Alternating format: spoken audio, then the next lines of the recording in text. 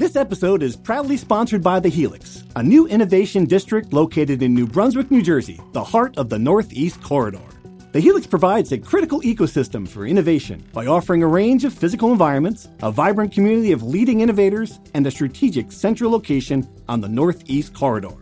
The Helix will uniquely mix workspaces, classrooms, laboratories, venues, and collaborative environments, creating a dynamic community and setting for innovative minds. Universities, startups, Fortune 500 companies, entrepreneurs, researchers, and many others will all call the Helix home. Thus far, the Helix has assembled a community of innovative private and public organizations, such as Rutgers Health, the New Jersey Innovation Hub, RWJ Barnabas Health, Hackensack Meridian Health, universities from Ireland and Israel, and others. The Helix is where ideas will come to life. To learn more, visit helixnj.com.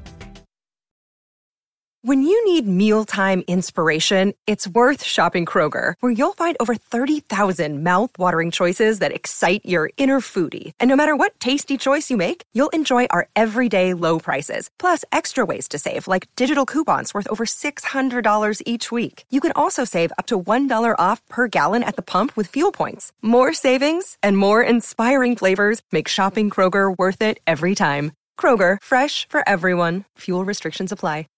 From NJ.com and the Star Ledger, welcome to the Rutgers Rant, your one-stop podcast for the Scarlet Knights, with your hosts Steve Politti and Rutgers insiders Brian Fonseca and Pat Lenny. Let's start shopping. What's up, everybody? Welcome back to the Rutgers Rant. Politti here, Fonseca, Lanny. Holiday season, folks. Lots going on in Rutgers athletics.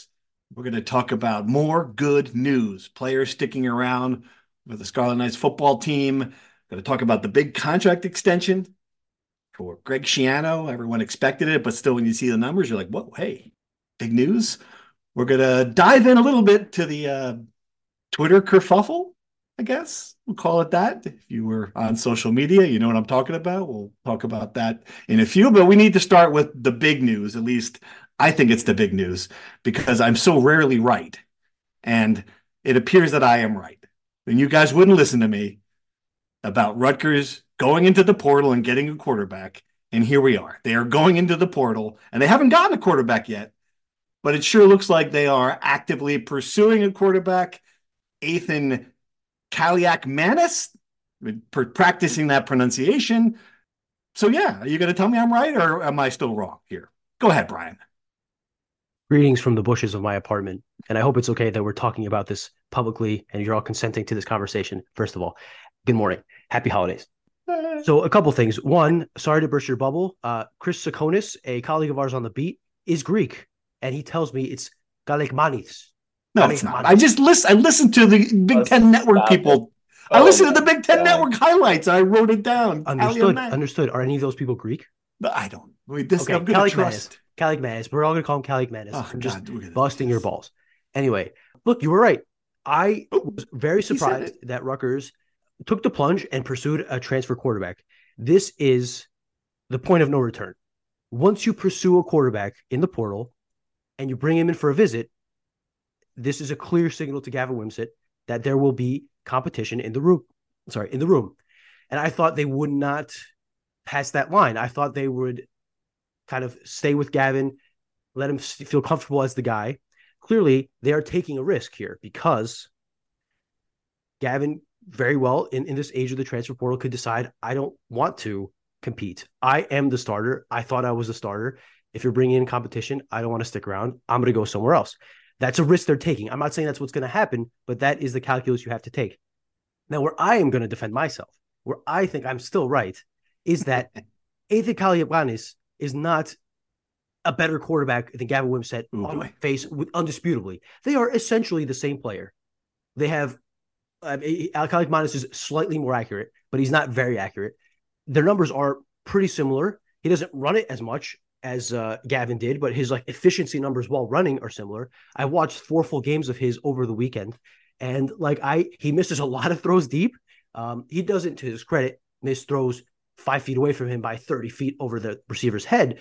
But my point here is this is not a clear upgrade at quarterback that you would hope to get out of the portal. This is a roughly similar player which makes sense that it's him because he has connections to Kirk Shiraka. I'm just saying, like, you're not getting a guy who's coming in as the bona fide starter. You're getting a guy that's coming in to compete to be the starter. That was my point, that this was really the only kind of option they had in the portal as a quarterback. So I think as a nice compromise, I think we're both right, you and I, Steve. How about that? Pat, who's right? Pat, you take it. Get it to you. Are we both right? Steve is 100% right. Because Oh, Brian was like, there's no chance that they're going to bring in a quarterback. And clearly that is incorrect.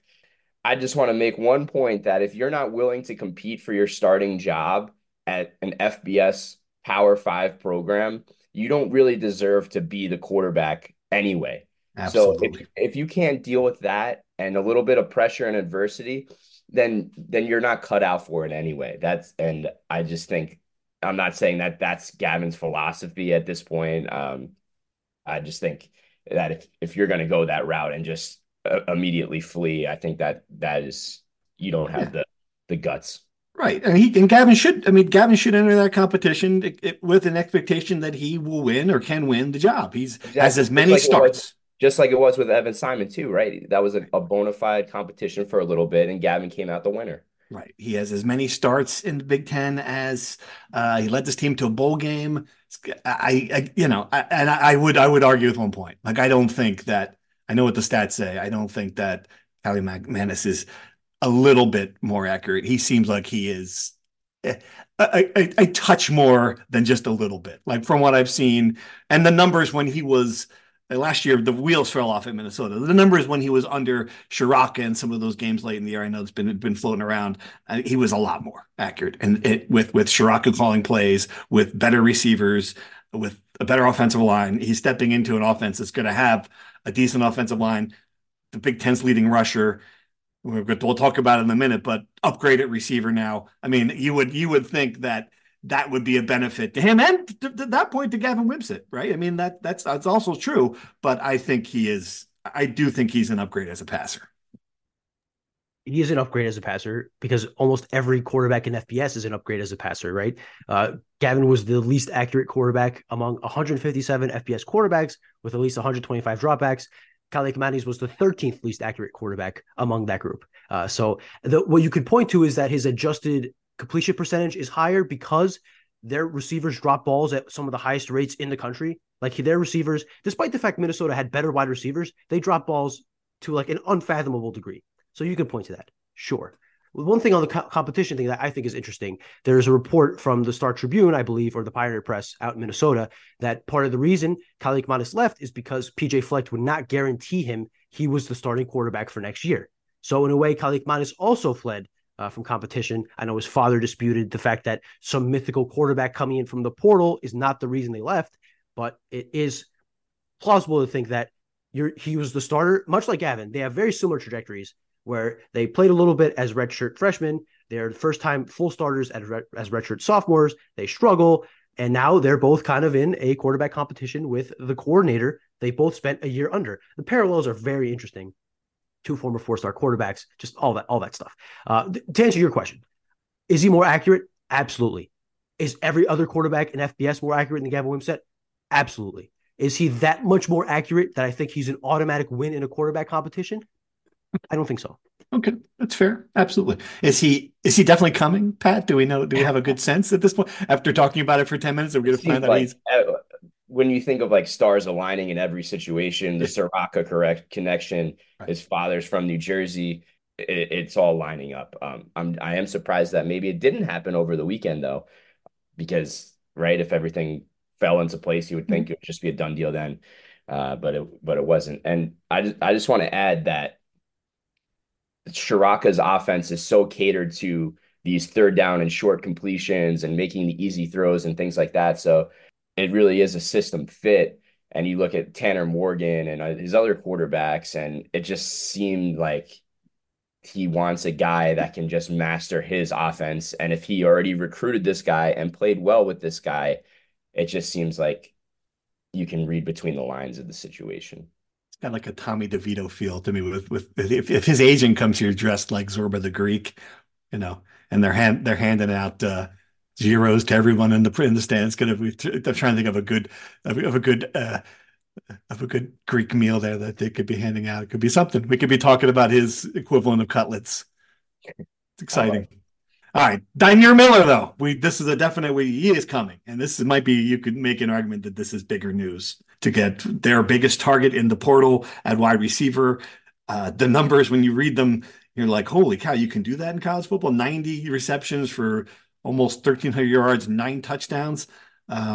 Hit Texas Tech, FAU, a bunch of schools. A lot of them. Rutgers got him. Give me the sense here, guys. Is this as big a deal as it could be, or is there a catch here? I think it's a really big deal. Rutgers has gone this route before with Jaquay Jackson, plucking him from the Division II ranks, and he turned out to be a pretty good transfer portal addition. You would think that these numbers, of course, are not going to be replicated in any way at the FBS level, but Rutgers clearly needed another receiver. It's a big deal to get it, and a guy that played at Monmouth down the road is certainly. I'm sure there's plenty of familiarity there and a nice addition. So I think it's a win-win for everybody. Miller gets a shot to prove that he can play at the highest level. Rutgers gets a guy with experience to plug and play. Brian, do you think the receivers in this team, other than maybe a couple exceptions, this will look like a completely different unit here? I mean, if you get Miller in there, if Chris Long is back healthy, if they finally, I don't know what's going to happen with Nassim Brantley. Everyone keeps asking us, we don't know, they don't know. But just assuming that they do win that appeal, that this could be a completely different set of weapons next year. Well, what I will say about Miller, what I do know is that he broke the Monmouth single game receiving record. He had a game with 333 yards against New Hampshire. That is more yards in one game than all but 2 Rutgers receivers had all season. Obviously, to your point, numbers are not replicable, but to have a guy that's that prolific that could do that to anybody, any college football team, is a huge addition. To the Jaquay Jackson comparison, because I think that's a good comparison. I think a lot of people make it. Jaquay Jackson was a borderline All-American D2 player. This guy is a consensus FCS All-American, first team All-American. He is inarguably one of the best receivers at the second level, and those guys generally trend really well at the FBS level. Florida State last year had a kid in a similar spot who had a huge year from Albany. So I think you cannot state how big of a deal this is. I think the fact Aaron Young, this is very interesting. He's from the same hometown, Coatesville, Pennsylvania. They played in high school together. He hosted him on his visit. And then after the kid committed, went into the transfer portal and is leaving Rutgers. That kind of is I know we talk about the culture of Rutgers a lot, but for a kid to be willing to do that before leaving the program himself is a very nice sign to what Greg Schiano has built and how this team, even guys that are leaving, want the success of the program. Yeah, leaving the program on very good terms too. Like Aaron Young just needs playing time. He's not leaving because he doesn't like it here. He's just looked at the situation and made a business decision, right? I mean, you can't blame any kid who does that. I think a lot of the kids that enter the portal did that. Evan Simon, Max Patterson, guys like that. Can't blame a kid for wanting to play, obviously. To your point about the receiver room, I don't know Chris Long. I just don't know you could trust him to stay healthy because he hasn't the last couple of seasons. Nassim Brantley is a complete enigma that we may not find out until the season opener against Howard, if he's on the field or not. Who knows how that's going to work out. I think Christian Dremel coming back is a huge, huge addition for them just by the fact that he was their leading receiver. And if you can make Dymere Miller your top guy and Christian Dremel like a secondary guy, like that is a very nice start to the room. Right. Again, you have a third guy, either Chris Long, Nassim Brantley, even if Fama Toure, Fama Toure, Ian Strong, there you go. Any of the young guys, even if you had another guy through the portal, I think you have a good base there in the wide receiver room. I don't think you're anywhere near having like a top end receiver room. I think it has a lot of work to do, but I think the floor next season will be higher than it was this past year. Absolutely, it has to be. No question. All right. The other big piece of news, 6 years, essentially what is a 6-year, $42 million contract extension for Greg Schiano. No surprise. Again, the moment he beat Indiana, we're out there and you're like, okay, well, when are you going to do this? And we figured it would be right around here, right before. I mean, again, he was good. Greg Schiano he's always making sure it's the best impact for recruiting. You get your contract extension a few days before early signing period starts. That's exactly the signal he wants to send to people. He's going to be here. Both coordinators get next year. I mean, it's a big time commitment. And I just talking to Greg Schiano about this, Pat, it's like, this is the way I mean, Rutgers didn't operate like this in Shiano 1.0. Like, this is a different Rutgers program. You have the resources now for keeping coaches, for making sure your head coach is extended and happy. It's just a different world, and it's a significant amount of money. But I mean, it's what the Big Ten is.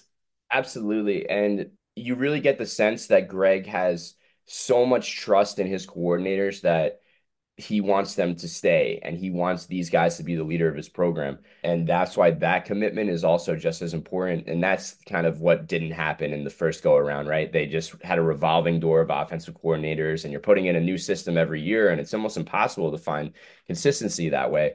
That's certainly led to a lot of issues at Rutgers, but you're bringing back your stud defensive coordinator who put together a top 25 defense along with pretty much every starter on that defense. Shiraka's system, it led to a little bit of improvement this year. Obviously, the running game was much improved. The big picture is the stability that Rutgers has. And like you said, a lot of that is because that's what a Big Ten program has to do. Like, you have to be able to just keep it all together. And, that consistency will be key. Flip Dixon add into the list of guys who are sticking around. Again, we've talked about this a lot, but I think it's even more than 9 of the 10 of the guys you would want to stay have stayed. Everyone other than Max Melton, essentially, at this point, that you would make a list like, we need these guys to stay, have stayed. Brian, it's going to create there's going to be a lot of excitement going into next season. I know they still got a bowl game here, but this is going to be, people are going to see 6-6 building block returning the entire team. Essentially, right? This is going to go into 2024 with a lot of buzz. Yeah, absolutely. I think Max Melton, Greg Schiano even admitted he told him to go to the NFL, that it was the right time. And he said he revealed that he played the start of the season with a broken hand, which is pretty nuts. Max Melton posted a story yesterday on Instagram saying true story with x-rays of his hand. So we have medical confirmation that he did break his hand. But yeah, you bring back every 50-50 guy that was on the roster, because I wouldn't classify Max Melton as a 50-50 guy. He was pretty much gone. But every 50-50 guy is back. The floor of your defense is incredibly high. And the ceiling, if you can get Wesley Bailey, who looked like he was limping most of the season, if you get him back to full health and as explosive as he's looked at his best, that's a big bump in edge rusher. You got Mohamed Touré back, who has been your best edge rusher for 3 years. Have him back. You have your linebacker set. You have your defensive line. The only real hole in the defense right now is the middle of the defensive line, defensive tackle. You have 2 guys graduating from there. You probably need to get someone out of the portal to fill in there. They had a guy visiting last weekend, Anthony Johnson from Youngstown State. He ended up committing to Illinois. But you guys see that that's like the one area they have to bolster. But everything around there is just, you have such a high floor. You have guys hoping to make it to the NFL. So it's kind of like a contract year in a way, where guys feel like they have to prove themselves. And that's always good to have that extra motivation. And you feel, talking to these guys, unfinished business, job's not done. They feel like 6-6, bowl game is nice. They want to do more. They want to win 8 games. They want to win 9 games. The schedule is favorable to do that. You bring back your coaching staff and your coordinators. Joe Harris-Simiak, a guy who was a contender for a head coaching job at James Madison, was on hot boards for big DC jobs at USC, at Penn State, a proven hot commodity that Rutgers was able to keep. He brings back all his key players. You have developing young players in the pipeline as well. I think Rutgers was going to have a good defense to have a good season. That is set from where I stand, barring any catastrophe, knock on wood. The question is obviously now the offense. How much can they improve their offense? How many more weapons can they give Kirk Shiraka?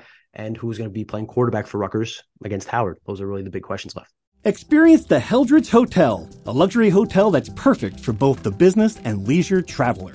Ideally located within minutes of Rutgers University, the Heldridge is convenient to all the action and activities at SHI Stadium, Jersey Mike's Arena, and the Rutgers University campus. The moment you walk through the doors of the Heldridge Hotel and Conference Center, you know you're someplace different. A place with an independent spirit and a boutique vibe. A place where you can immerse yourself in your meeting or event as easily as you can the local culture.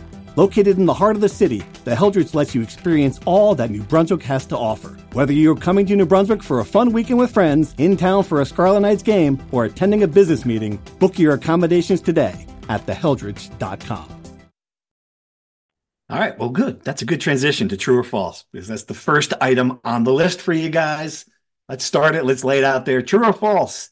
Ethan Kaliakmanis will be the week 1 starter next season. Pat, what do you think? I think they, I think false. I still think that Gavin, they've they still believe in him, and it's too early to just change. So I'm gonna say false. Brian? I think true. If you bring a guy in like that, you don't bring a guy in like that to be your backup. I think he has a great connection with Turk Shiraka. I think there will be, assuming Gavin Wimsatt stays, which is no guarantee, but assuming he does, I think there will be a spirited competition. I think ultimately Kaliakmanis will beat him out because of his better accuracy. And I think it will be the first time in quite some time at Rutgers where we have a legitimate, like, if he starts and he has a couple of rough games, the calls for the backup quarterback will be there. But we'll go down the line. To answer your question, true. I would be surprised if Kaliakmanis is not the starter against Howard. It's committed yet. We're already talking about this. Yeah. I'm going to say false and break down this quote. This quote, both quarterbacks are going to play against Howard. This is a quote we're going to hear in like August 24th. It's going to be one that I think we're going to hear. Maybe they could bring back Johnny Langan to take one snap like they did against Boston College a couple years ago to have him as a starter. All right, next true or false? True or false? Gavin Wimsatt will be in the transfer portal before summer. Is Gavin going to stick around, Pat? True or false? I think so. I think he will. Yeah. I think your question, the answer to your question is false. I think he's sticking around. Brian? I think it's possible he sticks around. I think there's a good chance he sticks around. Mm-hmm. I will say false. Or sorry, yeah. Wait. The question was he's going to be. He will be in the transfer portal. So I think the answer is true. You think he's going to be in the transfer portal? I think not necessarily in this window. Mm-hmm. I think there is a world where he sticks around for spring camp. They have the battle. He feels like he's on the wrong end of it, and he says, "I'm going somewhere else where I could be the starter." So I think true. Okay, I'm going with false. I've seen no evidence to suggest yet that he is going to. So until then, I'm going to believe that he wants to stay and compete. All right, true or false? Fran Brown is turning Syracuse into an orange-colored Death Star. Pat, there's a lot of Fran Brown hysteria. Are you buying it? True or false? Have you seen Syracuse's schedule for 2020? I have seen it. Yes, it is ridiculously easy. I mean, they're gonna be like 9-3. Yeah. It's so yeah. I think there is definitely cause for concern. And think about all the guys that are on Rutgers now that are stars that we're talking about coming back. Fran Brown recruited most of those defensive guys. Whoa, that's a great point. Wow. Okay, Brian. Why are we talking about Syracuse? Who cares about Syracuse, Steve? Right. All we have is several 10-page threads on every message board about Rutgers, and every tweet and story we write, there's 70 replies saying, who cares about Syracuse? They're not a rival. We totally don't care about Syracuse. Stop talking about Syracuse, Steve. Stop, please. All they did was get the quarterback that as soon as he hit the portal, every Rutgers fan was begging him to come to Rutgers. All they did was get a bunch of highly rated kids, and we totally don't care about Fran Brown and Syracuse at Rutgers. But I'm being serious. I don't care about Syracuse. I haven't thought about this for 7 hours a day for the past 3 weeks or anything. What was your question again? I don't remember. I think the question was whether or not it's a little overblown here. The Fran Brown to Syracuse hysteria. They did get, what's his face, the quarterback. Kyle McCord. Thank you. It is crazy. I do think I was crazy. I was surprised by that. At the same token, clearly there's something going on there. Like, I don't think he didn't leave Ohio State because he wanted a better situation. He left Ohio State because Ryan Day had his foot between his butt cracks and kicked him out the door. Clearly, that's what happened there. But yeah, I mean, I don't know how he ended up there. It's very, very strange. Don't quite get it. But to the broader point, like, I just don't think you can't worry about this until he proves that he can build this long term. Someone pointed out that every coach has a bump. Like Chris Ash had a bump when he took over. You know, it's like everybody has this moment. I mean, Fran Brown has not run a program. Running a program now, and you're seeing it with Greg Schiano, like recruiting is still a major part of it, but there are like 53 other things now. There's the portal, there's administration. Like Greg Schiano's never been more of a CEO.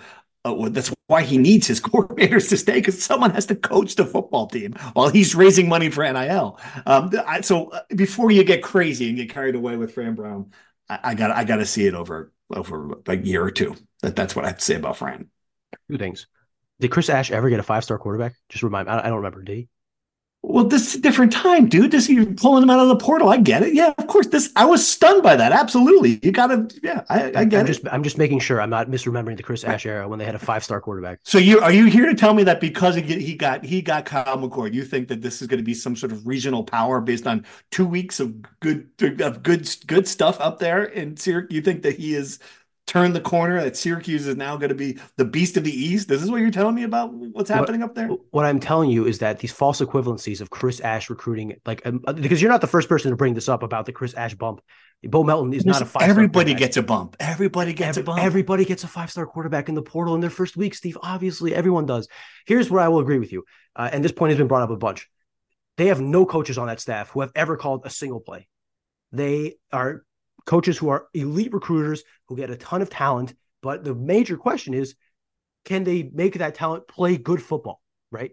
That, to me, is a very fair question. And I think the answer to that is it could very well turn up to be a catastrophe. If in 12 months from now, we find out Syracuse went 4-8 and Kyle McCord regressed significantly and all these highly ranked kids they get don't end up playing well, I wouldn't be surprised. But my point is that to downplay the fact they got a 5-star quarterback, they got a 4-star wide receiver out of Georgia, they're getting a bunch of highly rated high school kids. There is a buzz in Syracuse football that there has not been in quite some time, I think is a bit disingenuous. And I think comparing anybody to Chris Ash in any form should be, it's completely unfair to compare anybody to Chris Ash. Okay. Fran Brown is not Chris Ash. And Chris Ash could have taken over 1,000 programs over the next 1,000 years. He would have never landed a 5-star quarterback. I know you're just missing again. You're missing the point being that a bump early on, and I get it. It is a significant bump. I understand that, but I'm just not prepared to, think that he is building Georgia up, and it's still a middling ACC program until proven otherwise. It's Rutgers Boston College with bad colors. All right, let's move on. The best Christmas movie, Elf. True or false, Pat? That's a good transition. Great question. Thank you for bringing this back to true or false? Planet Earth. False. Are you going to tell me what it is? Are you just going to? Christmas Carol. Muppets Christmas Carol is the best Christmas movie. Gonzo reference. Okay. Or Home Alone, Lost in New York, the second one. Jeez, those are two bad choices, but okay. Oh man. All right. Brian, best Christmas Carol. Best Christmas movie. Is it Elf? True or false? Pat stole the answer from under my breath. Home Alone 2 is the greatest Christmas movie of all time. Without a doubt. I watch it every Christmas. And do the Rockettes count? Is that a movie? I was watching the Rockettes on Wednesday at 2 p.m. I get out of the place. There's 3% battery left on my phone, and I see Pat Lanny talking about a new contract for Greg Schiano and Kirk Shiraka and Joe Harris-Simiak, and I'm like, what in the world is going on? Like, obviously they didn't. I'm not an idiot, and I'm not that self-absorbed. But I got to think, did they just wait for me to get into the Rockettes? Like, was somebody watching me in the bushes of New York City street to watch me get into the Rockettes before they dropped this news? What's going on here? Well, it is a garden. You know that Dolan has cameras there, so clearly it's possible that they had cameras trained on you when you walked in there. Absolutely. Yeah. The Rockets were great, by the way, if anybody was curious. Just to clarify, Brian is on his phone 24/7 for this 1 hour window where he was seeing the Christmas Spectacular. It was a shocking revelation. How'd you like the Rockettes? Lovely. I thought it went too fast. Honestly, when they were finished, I wanted more. Wow. I wanted more. It was only an hour and a half. You hear about the cans and all that fun stuff, but to see it in person, the coordination, the way they're all in sync, really, really is very impressive. Okay. All right. The best Christmas movie, for the record, is It's a Wonderful Life. And there'll be no debate on that. Just clear that. What a boomer answer, man. No, What a oh boomer no, it's answer. just a universal answer. Oh And my if you God. wanted even more, you want to go a little bit recent, A Christmas Story. You can Yeah, use of that one course. too. Of course you're You gonna can use that one, but those are 1 and 1A for me. And I don't care if you call me a boomer. That's fine because it's yeah. true. Yeah. What are you, All Seth right. Davis? You sit around on Christmas when Seth Davis is live tweeting "It's a Wonderful Life," and you're like, "Oh my God, I can't wait! This is my favorite tradition." Seth Davis. Really? I didn't know that. Okay. And finally, true or false? It's hard to shoot a good video of a miner from behind a tree. Pat, what do you think? Is that true or false? Is that difficult? I mean, you've got the branches there. I mean, it's a tricky angle, right? Yeah, yeah. Yeah. Definitely tricky, true. Uh, all right, so I'm not even going to let Brian answer this, but this is what. So this is obviously we've got to talk about this. It's a serious thing. I made a little joke, made a little light of it there, of course, but when we asked for insider questions, about 80% of our insider questions were about this. Brandon Knight took a shot at Brian on the Twitter. If you're not following this, if you're not following us on Twitter, God bless you. Thank you for not being on social media, especially that social media hellscape. Totally understand it. And I don't want to spend a lot of time on this, but I feel like we need to address it because it's out there. And we didn't put it out there. It really leaves us no choice but to talk about this. And I just want to make it abundantly clear before Brian even has to say a word about this, that Brian did nothing wrong here. Like if you're wondering, well, there must be two sides of the story, just know that there's not. There's not like nothing. He did nothing wrong, and to the point that Brian has received apologies from both Pat Hobbs and from Steve Peichel on behalf of the Rutgers Athletic Department about this. And Brandon Knight made a defamatory statement about Brian shooting video of miners in bushes and trees. It just could not be any more false. It's a little disgusting. I very rarely have been as angry as I was on Friday when I saw this pop up. We weren't gonna we weren't gonna respond to it until he doubled down on it, and it just kind of left us no choice. And just there's a lot about this to unpack. Brandon, if you're listening, and I told you this when I talked to you, you should delete your social media. I mean, it's just clearly that this is, you're not helping the program with this stuff to begin with. And if you think we're going to stand here and let you do this without responding and without defending ourselves, you're just wrong. So that's what happened here. Brian, I don't know if you need to say more than that, but go ahead, please. If you've got something you want to tell the audience, I completely understand. I just want to thank people who reached out over the last very strange days. Thank you. I think everybody that defended me, you included, Steve, Pat, you were there to support all the people that tweeted and texted and DM'd, and the fans who fought back against the other fans who understandably sided with the head coach of the team they support. Of a key coach of a team they support. I get it. I appreciate the fans that push back. I want to make it abundantly clear. I have never stood in the bushes for a story. I have never filmed a minor for my own personal entertainment behind the bushes. Okay. I follow to characterize it like that is complete mischaracterization, because if I were to do that, Brandon Knight's entire job is to text minors for hours on end, visit them at their homes, and he's going to fly across state lines tomorrow to watch two minors play basketball against each other. Obviously, it's not weird because that's his job. He's recruiting these kids to play basketball, and it's not weird or creepy because it's my job to write about these kids. By the way, in a positive light for Rutgers, because they're great basketball players coming to play for Rutgers. The biggest story in recent Rutgers history. We had to cover it, and we covered it really well. And I guess I come back to that, and this is what kind of blew me away here. It's like, here's this happy moment of nothing but positive coverage. Well, Brandon Knight created a negative headline in the middle of this. I mean, what is that? Like he claimed on Twitter, he's like, well, look, I'm speaking for myself. I'm not speaking for Rutgers. Yeah, well, when Awful Announcing, predictably, it's a website with 300,000 Twitter followers, picked it up. It didn't write Brandon Knight or write Rutgers associate head coach takes a shot at a reporter. And it's just, this is what he did. And Pat, I got to come back to this. And again, I don't belabor this, but it is pushing it forward. Like, are they prepared for, like, is this staff, are they prepared for what's coming? Like this was the big takeaway too when I was thinking about this. Like right now you've got like 5 or 6 guys who cover this team. Like what's going to happen? Like what's going to happen when there's 70 people here because there's two NBA lottery picks in the lineup and there's expectations and there's suddenly it's a national story and you're picked to win the Big Ten maybe, or you're certainly picked to have the rookie of the year in the Big Ten. And suddenly everyone in the country's following to see what's going to happen. How are you going to be ready for this if you're firing back at Ryan for shooting a video of the head coach shaking hands with the state's #1 prospect in a lit gymnasium? Why are you going to respond to this if you're firing off tweets at Richard Kent? This is stuff that Brandon Knight's done on social media. Right, and look, right, I'm right, sorry. Right. And this is what it all comes down to. And just to make this very simple, Brandon Knight needs to be worried about Dylan Harper and Ace Bailey and their prospects and keeping them happy, and not worried about what a reporter is doing. Right? Like that's his job. Stay in your lane and don't ruin everything.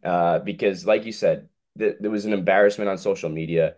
And if you can't handle 5 people covering this team, your eyes are gonna be just bulging out of your head when there's 500 covering you at the, in the NCAA tournament, and TV shows coming at you, and talking heads and pundits that are gonna be talking negatively about this program if things don't go well. So if you can't handle, a reporter shooting a video, try handling, Shaquille O'Neal saying that this is the biggest failure in the program's history, right? Like that's what you're dealing with.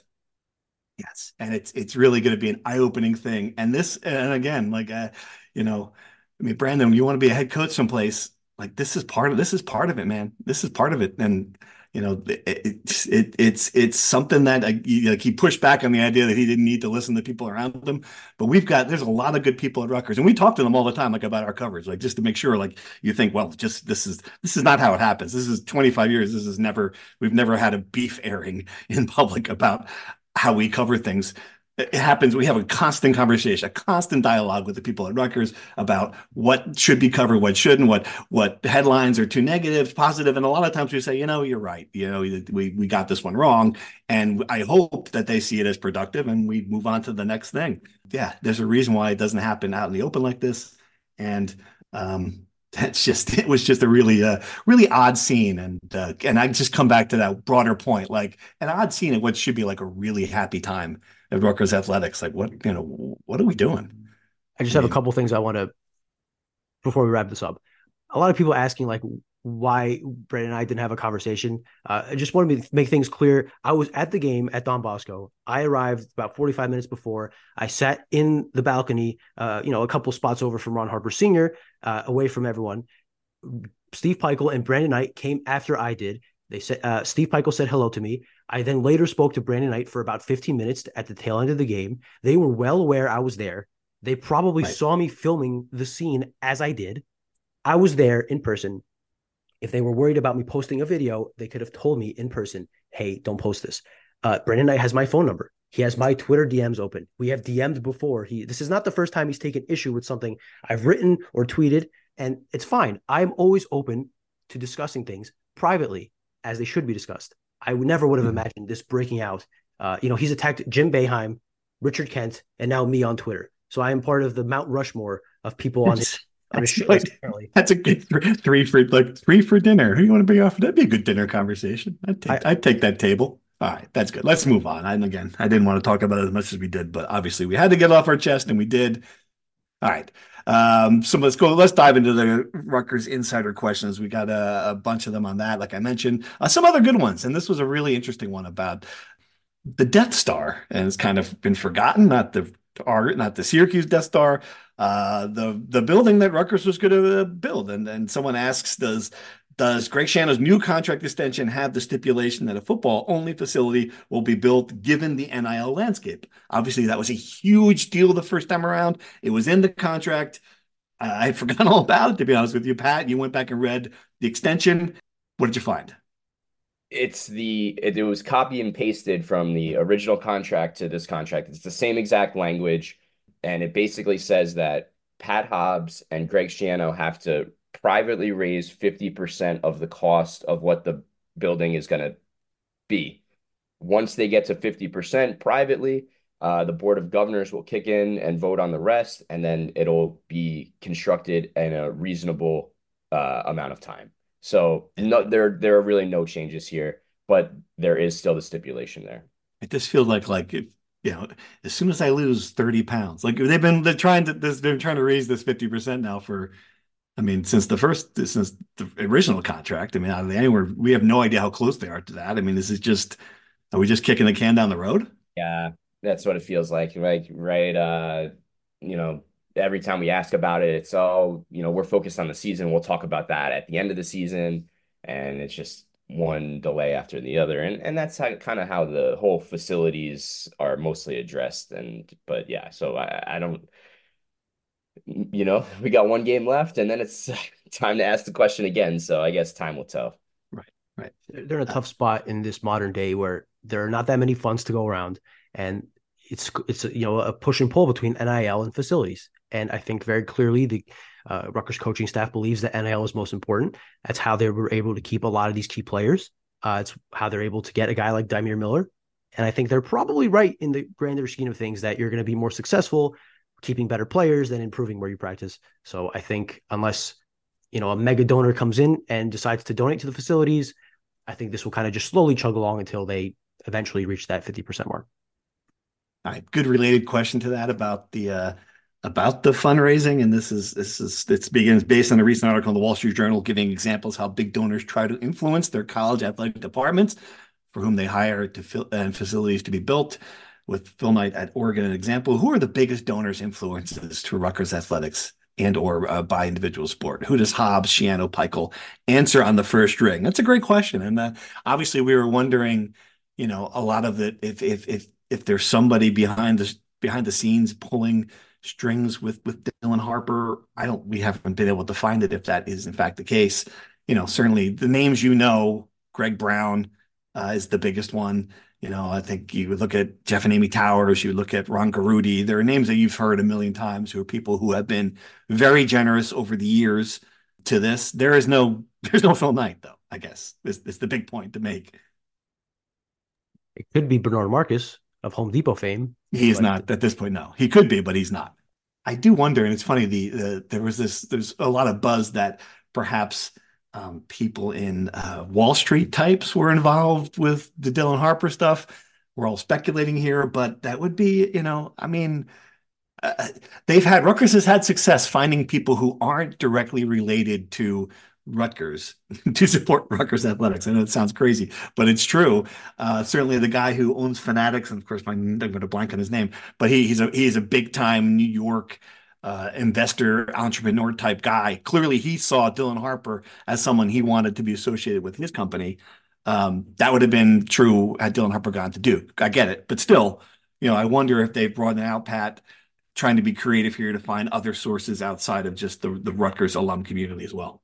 Yeah, it's fascinating, and I've always heard of like how in Olympic sports that there's a great pipeline of transfers that go from Ivy League schools to Rutgers for a year as a grad transfer and then go and work on Wall Street. So they're laying this pipeline of at least, successfully transitioning to professional life.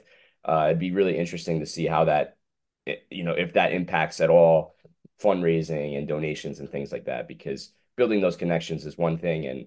And then maybe those athletes become the next great Wall Street investors and they say, oh, yeah, I owe a lot to Rutgers. Maybe that's how you build the pipeline. His name is Michael Rubin. Mike Rubin. There you go. Exactly. And the other place is Adidas. We've talked about this before. If you see Ace Bailey and Dylan Harper signing Adidas deals when they arrive at Rutgers, then we'll know that they played a big part in this as well. Absolutely. All right. Good question, though. And one that we're constantly asking ourselves. All right. Very specific basketball question. Who do you predict to be the starting five next year? And predictions on Cliff coming back for one more ride. All right. Cliff is not coming back. I think we're pretty clear on that.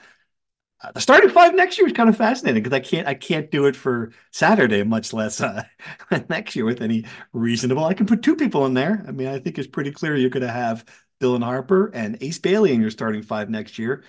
Brian, you want to fill out the rest of that starting five? So it depends. I'll give you two ideas. A traditional starting five with a center. I would say Jeremiah Williams, Dylan Harper, Mawot Mag, Ace Bailey, And whatever center you get out of the portal, I'm not sure Antoine Woolfolk will be ready to be the starting center for a team of that caliber, though certainly is not impossible that a junior he takes over Cliff's place. Lathan Somerville can't be a starter. He's not a freshman. He's not good enough as a freshman to start. No. Okay. And there's the 5% chance that Cliff decides to come back and he starts. I don't think it's likely. I don't think it's going to happen. I'm just saying if he does decide to come back, he would obviously be the starter. And then there's the small ball modern day thing that they could try if they wanted. They could go Jeremiah Williams, Dylan Harper, Mawot Mag, Gavin Griffiths, Ace Bailey. I think that is a very interesting starting five. I think that Mawot Mag's defense would and Jeremiah Williams' defense would be able to. I just don't think Dylan Harper and Ace Bailey are going to become these elite defenders from day one. And Gavin Griffiths has obviously struggled a bit defensively so far. So I think you're going to need strong defenders in the lineup to make up for that. But I think that would be a very intriguing five in my mind. But obviously, the portal is still a thing. You could maybe add more talented players if you need to. Who knows what it'll look like? But from where we stand right now, I think that's a pretty good place to start at. Yeah, I think you need in the portal, you need an experience. And I've said this here before, like a Matt Alaco, Princeton, experienced glue guy, someone who can look at this lineup and say, hey, look, there's a lot of talent there. I want to come here and be a leader, be part of what's going to be a tournament team. Pat, when I'm talking about, I don't know who that guy is. If there's more than if there might only be one Matt Alaco out there, I get it. But trying to find someone like that who you can plug in and say, look, here's some intangibles too. I mean, I'm not going to go out there and say you got to get the biggest name in the portal, like Hunter Dickinson or something like that. But a guy that can just be the final piece of this team is such an attractive position to be in that you'd think that would just be such an easy recruiting pitch, and very easy to see as the recruit. Okay, I could be this guy to put the final pieces of this team together. So I think that's a great idea. Right. Good question, though. All right, let me see if I got anything else before we sign off here. Well, I have one football question, and was it go for Alex and Freehold want to know what are the odds of some of the younger guys in the two deep transferring out of the football program with so many starters coming back? Are there any guys that were in danger of that? I haven't gotten the sense, Pat, that we're really looking at guys who would be contributors who are leaving. Yeah, I know a theory out there is Sam Brown probably wants more playing time at running back. Maybe he's a guy that had a great opportunity, maybe lost that with the way that Kyle Monangai played. I don't have any indication that he's unhappy at Rutgers. I think he's very happy at Rutgers. But I think if a player that fits that mold, it would be Sam Brown in my mind. And then, I can't really think of any other two deep guys that were really, could be in there. But so I think it's just more about development and we'll see where it goes. You don't know until it happens. One of those deals too. Some of these things just spring, obviously with the basketball situation, no one would guessed who was in the portal there. And to the point, it opens up again in the spring where we'd have this conversation again. So we shall see. Well, I would add, the positions on defense would be the ones like defensive end with Aaron Lewis and Wesley Bailey coming back. A guy like Kenny Fletcher, who's going to be in his third year, maybe he thought he'd have a more prominent role instead of a third down guy. Maybe he thinks he can have a more prominent role somewhere else. I don't think. How many snaps did he play last year, though? Right, he played a bunch of snaps. I'd have to pull it up, but he might have played a bunch of snaps. Maybe he wants to be an all-down kind of guy instead of a third down kind of guy, right? Renee Conga, a guy who's really emerged, but again, he has kind of some jams because of Aaron Lewis and Wesley Bailey coming back. I'm not saying they're leaving. I'm just saying that those guys kind of fit the mold of what this question is asking. As for running back, I think Aaron Young was the sacrificial lamb at that position because of Kyle Monangai coming back. He didn't have much of a lane to playing time this year. Obviously, with Kyle Monangai coming back, with Ja'Shawn Benjamin coming back, with a couple of running backs coming in as freshmen in the 24 class, the kind of room got a little tight and he decided to leave. I think Sam Brown could very well be a change of pace back next year now that he's 2 years removed from the foot injury. Yeah, he could be. Yeah, he could absolutely challenge for playing time if he is completely healthy, as we well know too. So, good problems to have. All right, what else we got? Anything else, fellas? That's feel like a full show. We're gonna obviously be back later in the week to talk about the preview the bowl game officially, but do we have any other things we need to cover today? Women's basketball lost to Virginia Tech in a ranked game at home. Feels like they're taking steps forward from last year, but they're still not quite there where they can challenge a ranked team. But it feels like Coach Washington has the program in the right direction, I would say. Okay. Wrestling? Wrestling's on a little bit of a break through the new year. So no updates there, but things will get really busy, like I said, in the new year. So look forward to that. If you're interested, there's a huge game. Sporting is playing Porto today in the afternoon. I can dive into that if you'd like. And you're getting on a plane. This is even better, right? You're flying down to see Dylan Harper and Ace Bailey. Tell us about that. Completely forgot about this. Yes, good point. That's more pertinent to our situation. Yes, I am flying across state lines to watch two minors play basketball. Should be a very fun game. The game is, according to Rutgers rivals, Richie Schneiderite, who is also going to travel to watch this game, will be the two Rutgers beat guys there. Is he really? Wow. Okay. He is, yes. We've discussed our travel plans before. He said this game will be broadcast live on NBA TV, so Rutgers fans at home could watch this game live if you have that in your subscription package. Should be a fun event and just tremendous PR for Rutgers that a national TV broadcast will be talking about Rutgers. These two prominent players are going to Rutgers.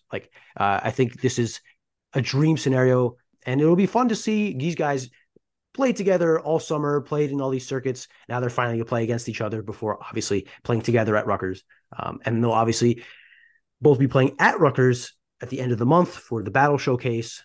Just a lot of interesting things going on with Dylan Harper and Ace Bailey. And I think Rutgers fans should really, really, really enjoy every step of this winter and the next 12 months, because you never know when something like this will ever come again. Do either of these teams have I know the answer for Don Bosco, but does either of these teams have a player, a second high major player? Or is it just for Ace and Dylan that this game's on NBA TV? They don't have any other, they're not Montverde, who has 5 high major players. Right. I don't think any of the other teams have top 5 players. I think Don Bosco, for example, has an interesting 7-foot sophomore who is going to get some high major interest. I'm not sure if he's going to be a top tier player, but I think he'll be there. I'm sure McEachern has a couple guys who are getting D1 looks, but no, this is going to NBA TV strictly because of 2 Rutgers commits, Dylan Harper and Ace Bailey. How about that? What a time to be alive. Incredible. All right. Look forward to reading your stories from down there. Don't hide behind any palm trees while you're there. I have a portable bush I bring with me everywhere. Portable bush. I love it. We laugh because we love. All right. Everyone, thanks for listening. Thanks for hearing us out on all this stuff. And we'll be back later in the week to talk about the bowl game. Thanks again. Thank you for listening to the Rutgers Rant. To participate in the conversation and receive live updates about the Scarlet Knights directly to your phone, sign up at nj.com/insider.